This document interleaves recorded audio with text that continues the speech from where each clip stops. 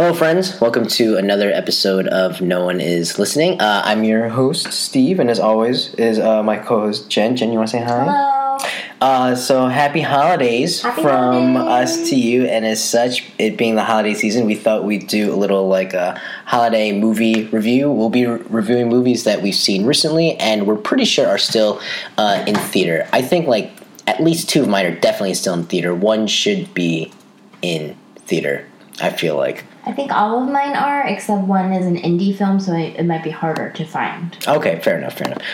So you know what? Let's get right into it. So do you want to start, or do you want me to start? I guess we should have talked about this before hitting record. Yeah, I can start.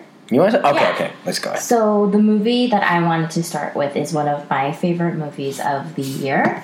It's an indie movie called Lady Bird. I really want to watch this movie. It's so good, especially if you like coming of age films. It's definitely right in that can. It is a coming of age film. So it's actually directed by.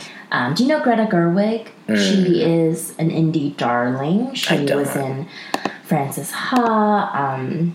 Gosh, she's in a bunch of things that now I can't remember. But she's one of those people who have been in a lot of non-mainstream movies. So in that circle, she's widely regarded as, Miss Indie Chick. But this is her first foray into directing. And she wrote the film as well. She's not in it at all. So it stars Saoirse Ronan, who is the Irish actress who was in Brooklyn and Atonement. But the movie is just just about kind of the ordinary life of a high school senior who is dealing with self-discovery and boys and having a tumultuous relationship with her mom. And the mom is played by Laurie Metcalf, who is, I guess, most well known for being in Roseanne. The sister, right? The sister. She is really good in this movie. Lady Bird comes from Saoirse's character. Her name's Christine, but she's given herself the name Lady Bird. Somebody is like, "What is your given name?" And she's like, "Well, I gave this name to myself, so it's Lady Bird." And it's really funny, but she's a weirdo. She has a ton of flaws and she makes a ton of mistakes, but she's also very endearing and strong. And nothing dramatic really happens in the movie. It's not about any one event that changes the course of her life or anything, but that's what life is, right? Just like a montage of moments, right? And this is not a spoiler, but even the end, there's no dramatic resolution of anything, but I feel like you still come away feeling satisfied. For a short period, it was the highest rated movie on Rotten Tomatoes at 100%. I don't know what critic decided that it was their job to bring that down. So now I think it's 99 or 98%. But I think across the board, people really love this movie. I love this movie, and I hope she makes more movies. She directs more movies, because just for a first time director, just the assured pacing and the tone that she sets in the movie is pretty spectacular. And I like character driven movies, so this one really her ability to pull these ranges of emotion from the main character and all the other characters, it's just great. And what's his face, Jonah Hill, his sister is in the movie as a character, and she was also one of my favorite characters in the movie. Good. So she's really good, and it's a good movie. If you can find it, you should watch it. But because I think it's a limited release, and I don't think it's in too many theaters around you might our have area, to trek into a larger city to watch it. Yeah, agreed. Okay. I didn't know this was her directorial debut. I didn't know that. Oh, that's super interesting. I'd seen the trailers, and I'd heard other people talk about it, and I heard it was really good. Set in Sacramento, right? Yes. And specifically in the year 2002? Yes. Right? Yeah. Are there any... I don't know how to ask this. Does 9/11 kind of play... And I don't mean the whole I can't believe this happened in New York, but the whole theme of like anything could happen. Because like there are some movies, like there were after 9/11, there were a lot of movies that were like made about 9/11. I don't mean like that. Do you remember the Robert Pattinson movie called Remember Me? No. It was like one of his first movies after Twilight. He became really big about Twilight, and the movie isn't about 9/11 at all until the very end, because something happens and it's like, oh, like the 9/11 like affects everything. But like, so like it was just a movie that just wasn't billed as a movie that was affected by that in any way, and then they like sucker punch you by including the event to like make a statement or whatever. But no, there's no references to that. But there's a really great Dave Matthews Band song that they use in the movie, and it just like brings you back to like the time. That time? Yeah. Okay, cool. And they said that they, I think she had to write to him to ask to use it because they couldn't necessarily like afford to pay for it, and he totally was like, "That's fine." Oh, excellent. Yeah. Okay, cool. No, I'm very much. I'm going to try to see this movie, like for sure. So my first one is a movie that made a ton of money. It's like the exact opposite of Lady Bird. This is Thor Ragnarok, and I'm sure like. I'm pretty sure I've had this as one of my sessions in like a previous podcast. But this is a movie that if you're like sick of comic book movies, if you're sick of like sequels and franchises, that's okay. You can watch this. This is a standalone movie. Okay. Like you don't. So I can go watch it, right? You can go watch it without having seen previous stuff, and you can watch it and be like, oh, like you don't necessarily. It doesn't just because you watch it doesn't mean like you have to watch the other like Avengers or like other Marvel movies like afterwards. Like you could just watch this, go in and like enjoy it. Okay. And it's pretty fun. This is I would say originally I was like, oh, Guardians of the Galaxy is like the most original like Marvel film. Yeah. And I think this one takes the cake. For really? Sure. Yeah, I think so. Okay. I still think the first Guardian is better just because like that was so new, but this one takes it to like another level, and this is probably the weirdest Marvel movie like to date. Weirdest being like it's the furthest from its like normal paradigm. Like they usually it's like this is usually how it goes. Like this is Act 1, this is Act 2, this is Act 3. You know, we throw some stuff that includes all the movies. We have like a cameo here and there. You know what I mean? Yeah. This is the one that is like furthest from that, I would say. And the shocking thing to me was how much I've always liked Chris Hemsworth. Yeah. But when I watched this movie, like I couldn't help but think like, wow, Chris Hemsworth does Chris Pratt better than Chris Pratt. You know, like it makes me like not Hemsworth more. I always liked him, but it makes me like Chris Pratt less. But why are we? Because they play such similar roles. Okay. Like their characters are so different until this movie, where it's like Thor plays like a very like Star-Lord Chris Pratt-ish like character, where he's like, oh, he's like dumb, but he's like funny, but he's like smart, and he's like a hero. What does it like mean to be a hero? You know what I mean? Besides like the sexual innuendo stuff, like minus that, they're like identical, except Hemsworth it seems like he's trying a lot less. Okay. You know, and this was the first time where I was like, oh, this guy is just, he's more than just like a guy with an accent. Yeah, you know what I mean? A guy with an accent with like a pretty face and like huge traps. You know what I mean? Yeah. So he was great. The god Anthony Hopkins is in it for like 2 minutes. You know what I mean? Like a memorable. Not really, but there's one scene that like I don't want to spoil too much, where you get to see him do comedy for like the first time ever for me. Like I don't especially think like Silence of the Lambs is like funny or anything, you know. I'm glad you don't, because then we just have a conversation. He like plays for like jokes for like this like 2-minute segment, and it is so funny, you know. And then Tom Hiddleston is like good in it, and Tessa Thompson. She's from Creed.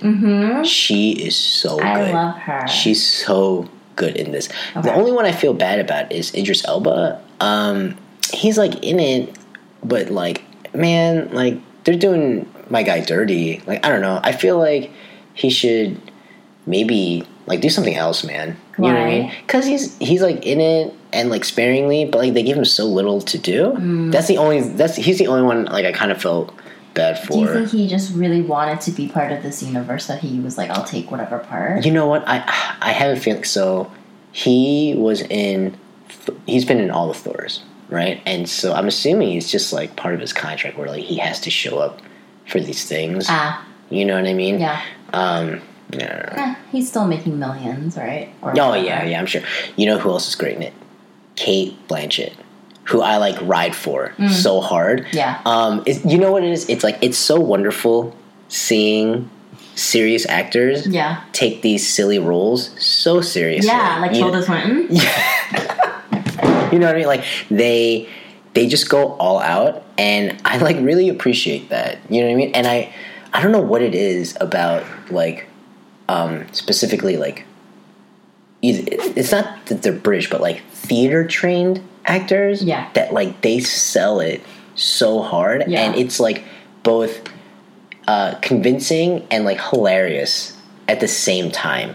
You know what I mean? So I would highly suggest watching it. It's not too long. I believe it's under 2 hours, so it's like it's pretty quick. Okay, you're like in and out. Pretty like short for, especially for a Marvel movie with a lot of because this doesn't have a lot of exposition. You know what I mean? The only part that was kind of, I don't want to say annoying, but was just like such a heavy-handed like cameo was like Benedict Cumberbatch is in it as like Doctor Strange for a little bit. Is he like? He's in it for like, he's in it for like 30 seconds. You know what I mean? I was like, you didn't need to do that, but like whatever. You know what I mean? They're like pulling all the stops to like bring all of the people that they I guess can call to be in it. Yeah, I guess. I mean, it was definitely good though. Oh, and I don't think this is a spoiler because of the trailer, but Mark Ruffalo is in it, and Mark Ruffalo is always great in everything that he's in. So yeah, he literally named all of the Marvel characters, right? They're all in this movie. They're like, besides like two of them, they're like range from like 2 minutes to like 2 hours. Exactly, their parts range from like 2 minutes to 2 hours. But it's fun. It's fun. It's light. Doesn't require a whole lot. Like you're not like, oh, what do these Infinity Stones mean? What does what is this? How does this like implicate like other? No, it's just like it's a standalone. I mean, obviously, I just named a bunch of people that are in it, but it's a pretty standalone film. You can just watch it from beginning to end without caring about what happens before and after. I can still go watch it. Hell yeah. Oh, hell yeah. Like they're still playing. I think so. I'll look it up, but because I was trying to watch, find showtimes for one of the movies I'm talking about later, and like I still saw it in like other theaters. So it's just playing at noon. Exactly, like, that's the only thing. Yeah. Oh yeah, I'm looking at it now, and it's still playing for sure. Yeah. I will go watch it. All right. What's your next one? So I really recommend this movie, especially like if your kids are home from school over the holidays to take with you. It's a family film based on a middle grade book called Wonder. It's a best-selling novel by R.J. Palacio. It's about a boy who has congenital facial deformities, and so I'm assuming that is exactly what it sounds like. Yes. Yeah. He's like a little bit unrecognizable as a human being. Okay. A lot of people ask him like, "Oh, were you in a fire?" Like that kind of. Oh, gotcha. So by the time the movie opens, he's like in 5th grade, and like he's already had 27 surgeries. Yikes. But after years of being homeschooled, like the movie picks up where at the point where they decide to put him in like a private school, so he has to go to school and interact with people. Obviously looking the way he looks and kids being who they are, he gets predictably shunned, but eventually finds his way and discovers friends, and And the movie is also about his family. So, like, his parents are played by Owen Wilson and Julia Roberts, right. who's so fantastic. And then he has this older sister, so, like, it delves into, like, older sister's life for a little bit. So it goes through, and then, like, his best friend at school, like, so, like, those are kind of, like, the viewpoints that the movie follows. You know, it's, like, a really beautiful story about love and, like, family and friends and acceptance, and it tugs at the heartstrings, but it's not, like, pandering in any way. Oh, like, that's good. It's, I like, hate it when they do organically that. done. Yeah. So it's just a really sweet movie. Like, the book is so great. I think the book may be required reading for a lot of middle school because it really does teach kids about, like, acceptance and, like, tolerance. Well, that's nice. Because, you know, like, yeah, for kids a lot of the times, and for adults, like, looks mean a lot, and first impressions mean a lot, and, like, obviously, like, this kid looks different, but, like, is this normal, like, sweet kid on the inside, but you wouldn't know that if you've already written him off as, you know, being a monster or whatever. The kid who plays him had to spend hours in the makeup chair, obviously, but it's Jacob Tremblay, who was in Room. With Brie Larson right. a couple of years ago. He's so good in this movie, even though he's, like, not recognizable. And then the kid who plays his best friend, like, I thought he was, like, the cutest kid ever. So I, like, totally, like, was like, he's so cute. But, you know, like, I think the cast really sells the story. And, like, it was really nice to see Julia Roberts on screen. Like, I love Julia Roberts. I remember the last time I saw her on screen. Yeah, I can't remember what her last movie was, but... Family Stone. God, really? She's good, though? She's good. You know that trademark Julia Roberts laugh? Yeah. Like... The big one? Like, she does it in the movie. And it was just, like, so nice to see. And, so I would totally recommend this. Okay, great. That segues perfectly into my film because, like, anytime I think they came out, like, the same weekend. So my next movie is Disney Pixar's Coco, which I love so much. I know this because you texted me. Did I text you, like, right after? Yeah, and you're like, Coco was so good. I was like, what? And then I asked you if it was better than Moana, and you were like 1,000 times. I was like, you know what? Okay. I've gotten some pushback on that from some of my friends. Honestly, I haven't watched Moana yet. Oh, you don't need to. Yes, that's what you told me. Is that what I said too? Okay. Yeah, I think I won't talk about Moana because that's, like, a fine film. But Coco was so good. It's Is it a musical? but there's no singing in the movie? Well, there are some songs. Okay. But it's not like, you know, in, like, Disney films where, like, oh, we're going on an adventure, let's sing. You know, it's like in this because it's about a little boy who wants to be a musician, but his... Sorry, this reminds me of Riverdale's Archie. So it's about this boy, Miguel, who wants to be a musician, and for a variety of reasons, his family isn't into music, right? And so every time there's a song, it's because, like, oh, I have to perform at, like, this music competition. I have to, get this person's attention in, like, a crowd. So let me sing. You know what I mean? And have everyone, like, look at me, like, there's a concert, I have to sing. You know what I mean? It's not like it's not like, you know, like in Glee or whatever, where it's like, oh, we're gonna sing about, like, our feelings or whatever. No, it's like it's because, like, oh, hey, I need to get there's a reason. Yeah. Like, I need to grab a guitar. Like, let me sing. No one's just breaking into song and dance. So it is. I don't want to say it's, like, my favorite Pixar film, but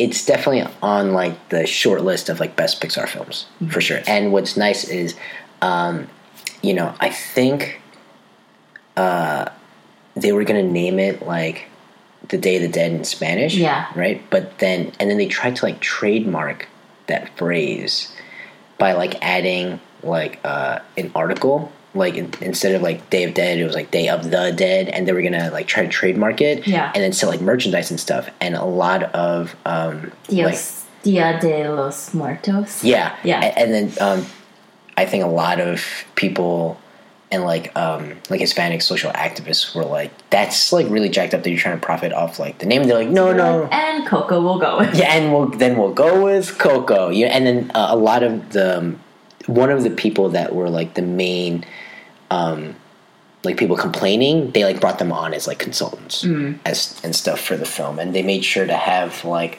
I think like a Mexican American as like one of the co-directors of like the film, because they wanted to make sure it was like really like right. And so the nice thing about Coco is like it's a film about like a Mexican American family, and it's not like they're living in like Texas, or like they obviously it seems like they live in Mexico. Okay. And what's nice is that like it doesn't feel overly like they're trying to be like, oh, this is Mexico. It's like they speak in English. Yeah. I mean, granted with like accents and stuff, but I think you can. It's not like they hired John Hamm to do like a Mexican accent. Right. You know what I mean? They cast Mexican and Hispanic Americans, and it is so good. Where it's like you can see the influence, but from the culture and from like the relationships, but it's not like overtly stereotyping or anything. And so it's wonderful. It's phenomenal. Everyone should go watch it. I'll go watch it. My wife and I were like bawling at the end. Yeah, I was like trying to hold it together, and I was getting so emotional, and it was hard. And I took some of the kids that I work with to watch it, right? And one of them at the end was like, nah, I can't do this. And she just started crying, and we started laughing. Not at her, but it's just because it was so ridiculous. Like, the kids started crying. I had watched it before, so I was like bracing for it, so I was fine. Can you imagine if it was the first time you were watching it and then you start bawling? Oh yeah, no, they wouldn't respect me then. Yeah. No, it was great. You should everyone should watch it. It's so good. Okay. The only thing though, I totally forgot. There's like a 25-minute. I was going to ask you about that. Yep. For most Pixar films, there's like a 1 or 2 minute like animated or digital short. This one, instead of that, there's like a 25-minute episode of like a Frozen episode. Yes, and a lot of people have very vocal disdain for it. Yeah. But they are taking it out. Oh, are they? Yeah. Oh, that's great. And then they were saying, like, Disney was like, no, it was never meant to be like, because people were like, are you doing that because of like all the backlash you got about like how bad this Frozen short is? But they're like, no, like it was never meant to play like in the long run. It was only meant to like run for like a short limited and just for the holidays or something, right? Like that. So they're taking it out, or they've taken it out. But was it bad? It was just. It wasn't great. It wasn't great. I didn't like. I couldn't even finish Frozen in general. So I'm not like a Frozen head or whatever. So I was like super. You're not a Frozen stan? No. Oh, the other thing is, what was really cool is, I didn't know this, but like when we watched it the first time, we happened to go in one where like the subtitles were in Spanish. Oh, cool. Yeah, so it's like they are clearly like, hey, listen, like, they want everyone to really enjoy this film. They're trying to make it as accessible to as many people as possible. Great. Yeah, so it was great. What's your next one? My next movie is the most nominated movie at the Golden Globes this year. It's called The Shape of Water. It's billed as a fantasy romance. It's by Guillermo del Toro, who directed like Pan's Labyrinth and what else did he Hellboy do? 2, I believe. Hellboy 2. Like I thought he only did horror, and then I like looked at his IMDb page and I was like, oh, he's done a lot of great like different things. But the movie is so like gorgeous and magical. I agree with that. But because it's a fantasy, it's some of the things that happen are kind of predictable. Oh, interesting. And then some of the characters are kind of one-layered. So like the villain is like there's no depth to it. Like he's just very one-dimensional. Yeah. Is that played by Michael Shannon? Yeah, okay. And then it's the heroine who needs saving, and then there's the prince, quote unquote prince, who saves her, which turns out to be this like monster figure, like a fish. But like funny story, like I kind of wanted to see it, and I thought I was gonna go by myself, but then like my friend Christina, who like I didn't think would be into this, was like, I kind of want to watch The Shape of Water, and I was like, I do too, and she was like, yeah, let's go, and then I was like, oh, but I'm like kind of scared because it looks scary, and like I'm like really like I just like don't like watching scary things in the theater. It's too big. Yeah, it's too big, too loud. And then she was like, what are you talking about? It's a romance. I was like, no, I know, but like Pan's Labyrinth can get scary sometimes. He directed Pan's Labyrinth, and then she was just like, yeah, but the trailer makes it look like it's like whimsical, like Amelie. And I'm like, I watched the same trailer, and I thought it was a thriller. So like, I don't know what we're taking away from this like trailer, and it turns out like I was a little bit more right than she was, because it is kind of, there are moments that are kind of like scary and like. Because it's about good guys, bad guys, and like, you know, it's just it's kind of like an edge of your seat thrilling, which, you know, in my world is a little bit too scary for the big screen, but it's just an enchanting like world, and the main character and her neighbor, who's played by Richard Jenkins, like their characters are so heartbreaking and like full of depth. But as I said before, like some of the characters are a little bit more one note, like Michael Shannon's character is very one note, and I hated him, which I guess is the point. And then Octavia Spencer, who I think is just so great in everything that she's in, even her character kind of borderlines like the sassy black wise friend role. So it's like that kind of stuff's a little bit unfortunate. Is she from Hidden Figures? Mm-hmm. Okay. And then, you know, the main character in the movie, who's played by Sally Hawkins, like she plays a woman who's mute and uses sign language as her main mode of communication, and so she doesn't speak at all in the entire movie, but but I think she's so good, and it's like so fascinating to watch, except now there are controversies that like they didn't hire somebody who is actually mute or actually deaf, like to like, and she's not deaf, but like who uses sign language instead of like a perfectly like, you know, legitimate like, you know. But I think she's just really, really good in this, so I wouldn't be surprised if like there are a couple of like nominations in her, like coming in her way soon. The only other thing that I wanted to mention, so like with the exception of Michael Shannon, everybody else got nominated for a Golden Globe, in addition to like best drama and like best director, best score, best screenplay. But the glaring absence is. His name's Doug Jones, and he plays the guy, right? Yeah. The fish monster guy.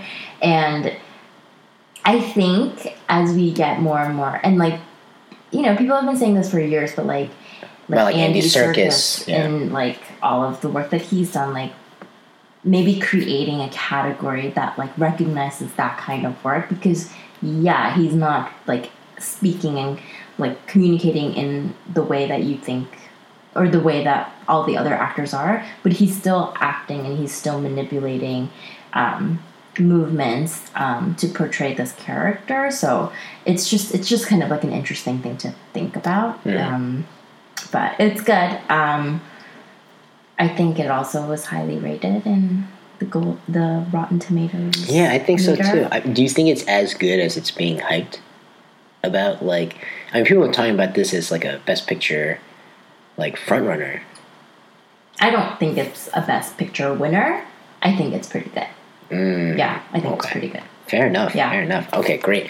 That is a perfect segue to my next movie, because I mean, I don't know what the odds are. But if they were long enough, I might put down a little friendly wager that this movie might be nominated for Best Picture. And that's going to sound crazy. It's crazy. It's not going to.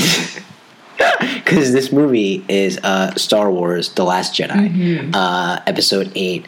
I had no idea it would be so divisive coming out of the theater. Why is it divisive?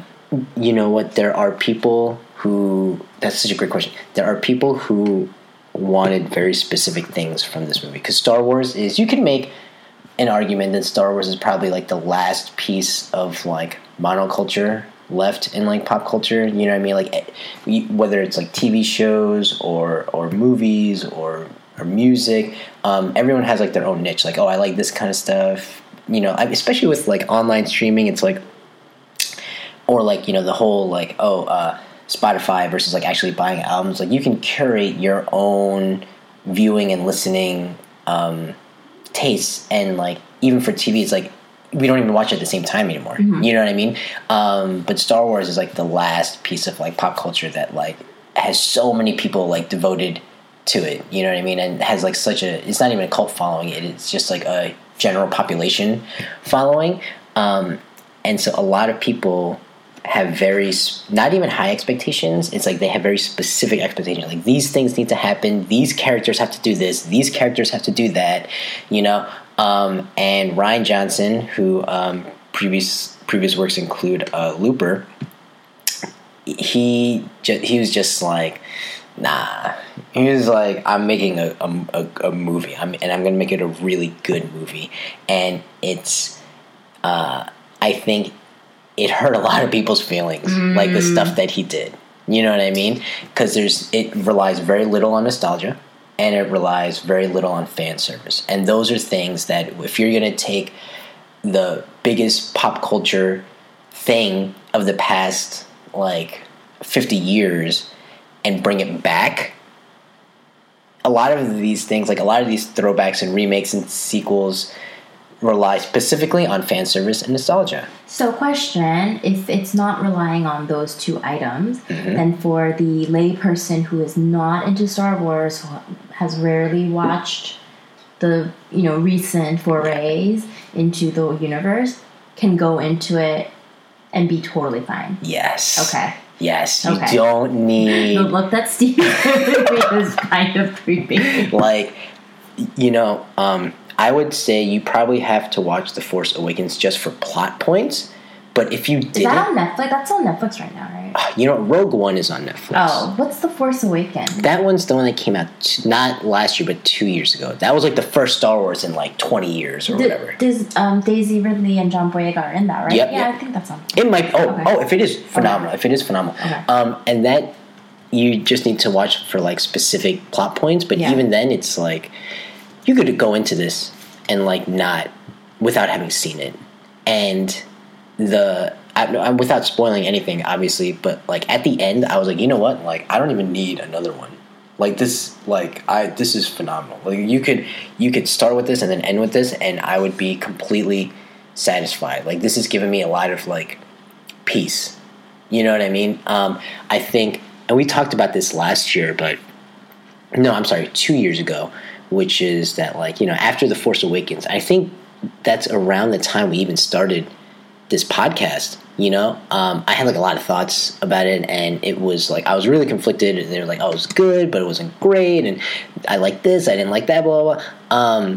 Like this is just like the best directed Star Wars, like by far. Interesting. Yeah. Oh yeah, by far. And like the ideas that Rian Johnson plays with really like, and this is where it gets divisive. It really, this whole universe where like we've had these rules and these tropes and like these guidelines that we've always played by, he just turns it upside down. Okay.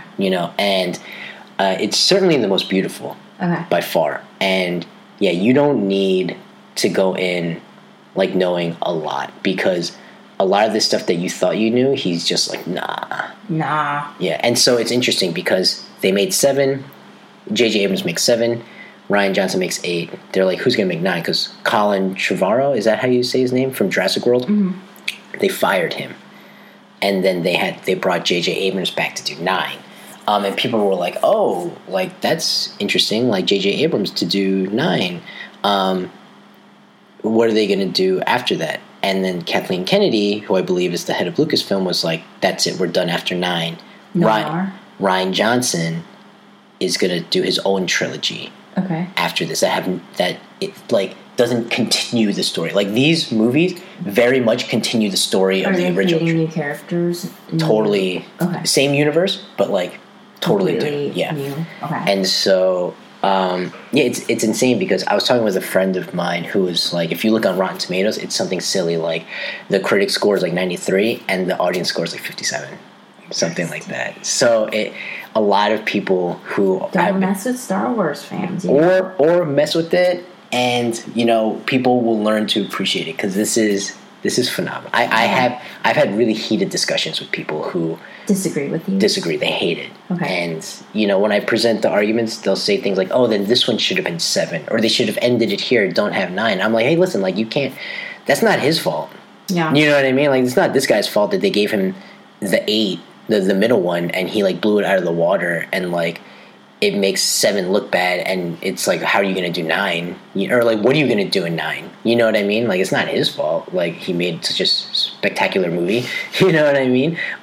It's so good that someone you and I know we keep trying to get him on the podcast, and I feel like when he likes something, it's like, oh, then like most people should like this, because he's the same person that like if you can capture his attention for 2 hours, right, then you've achieved something. He was like, it was great. He was like, it was great, and I was shocked. He said that. Okay. Yeah. So I would say just like try to breeze through 7 because it's not that great of a movie. It's like not terrible, but it's like it's all right. But it relies a lot on like nostalgia and fan service. So if you're not like a fan of like Star Wars, it might be a tough watch. Yeah. But if you can get through this and then watch this one, watch 8, like Can I just go watch 8? You know what? Yeah, you should. You could just Wikipedia 7 and then watch 8. Like you, I don't understand reading.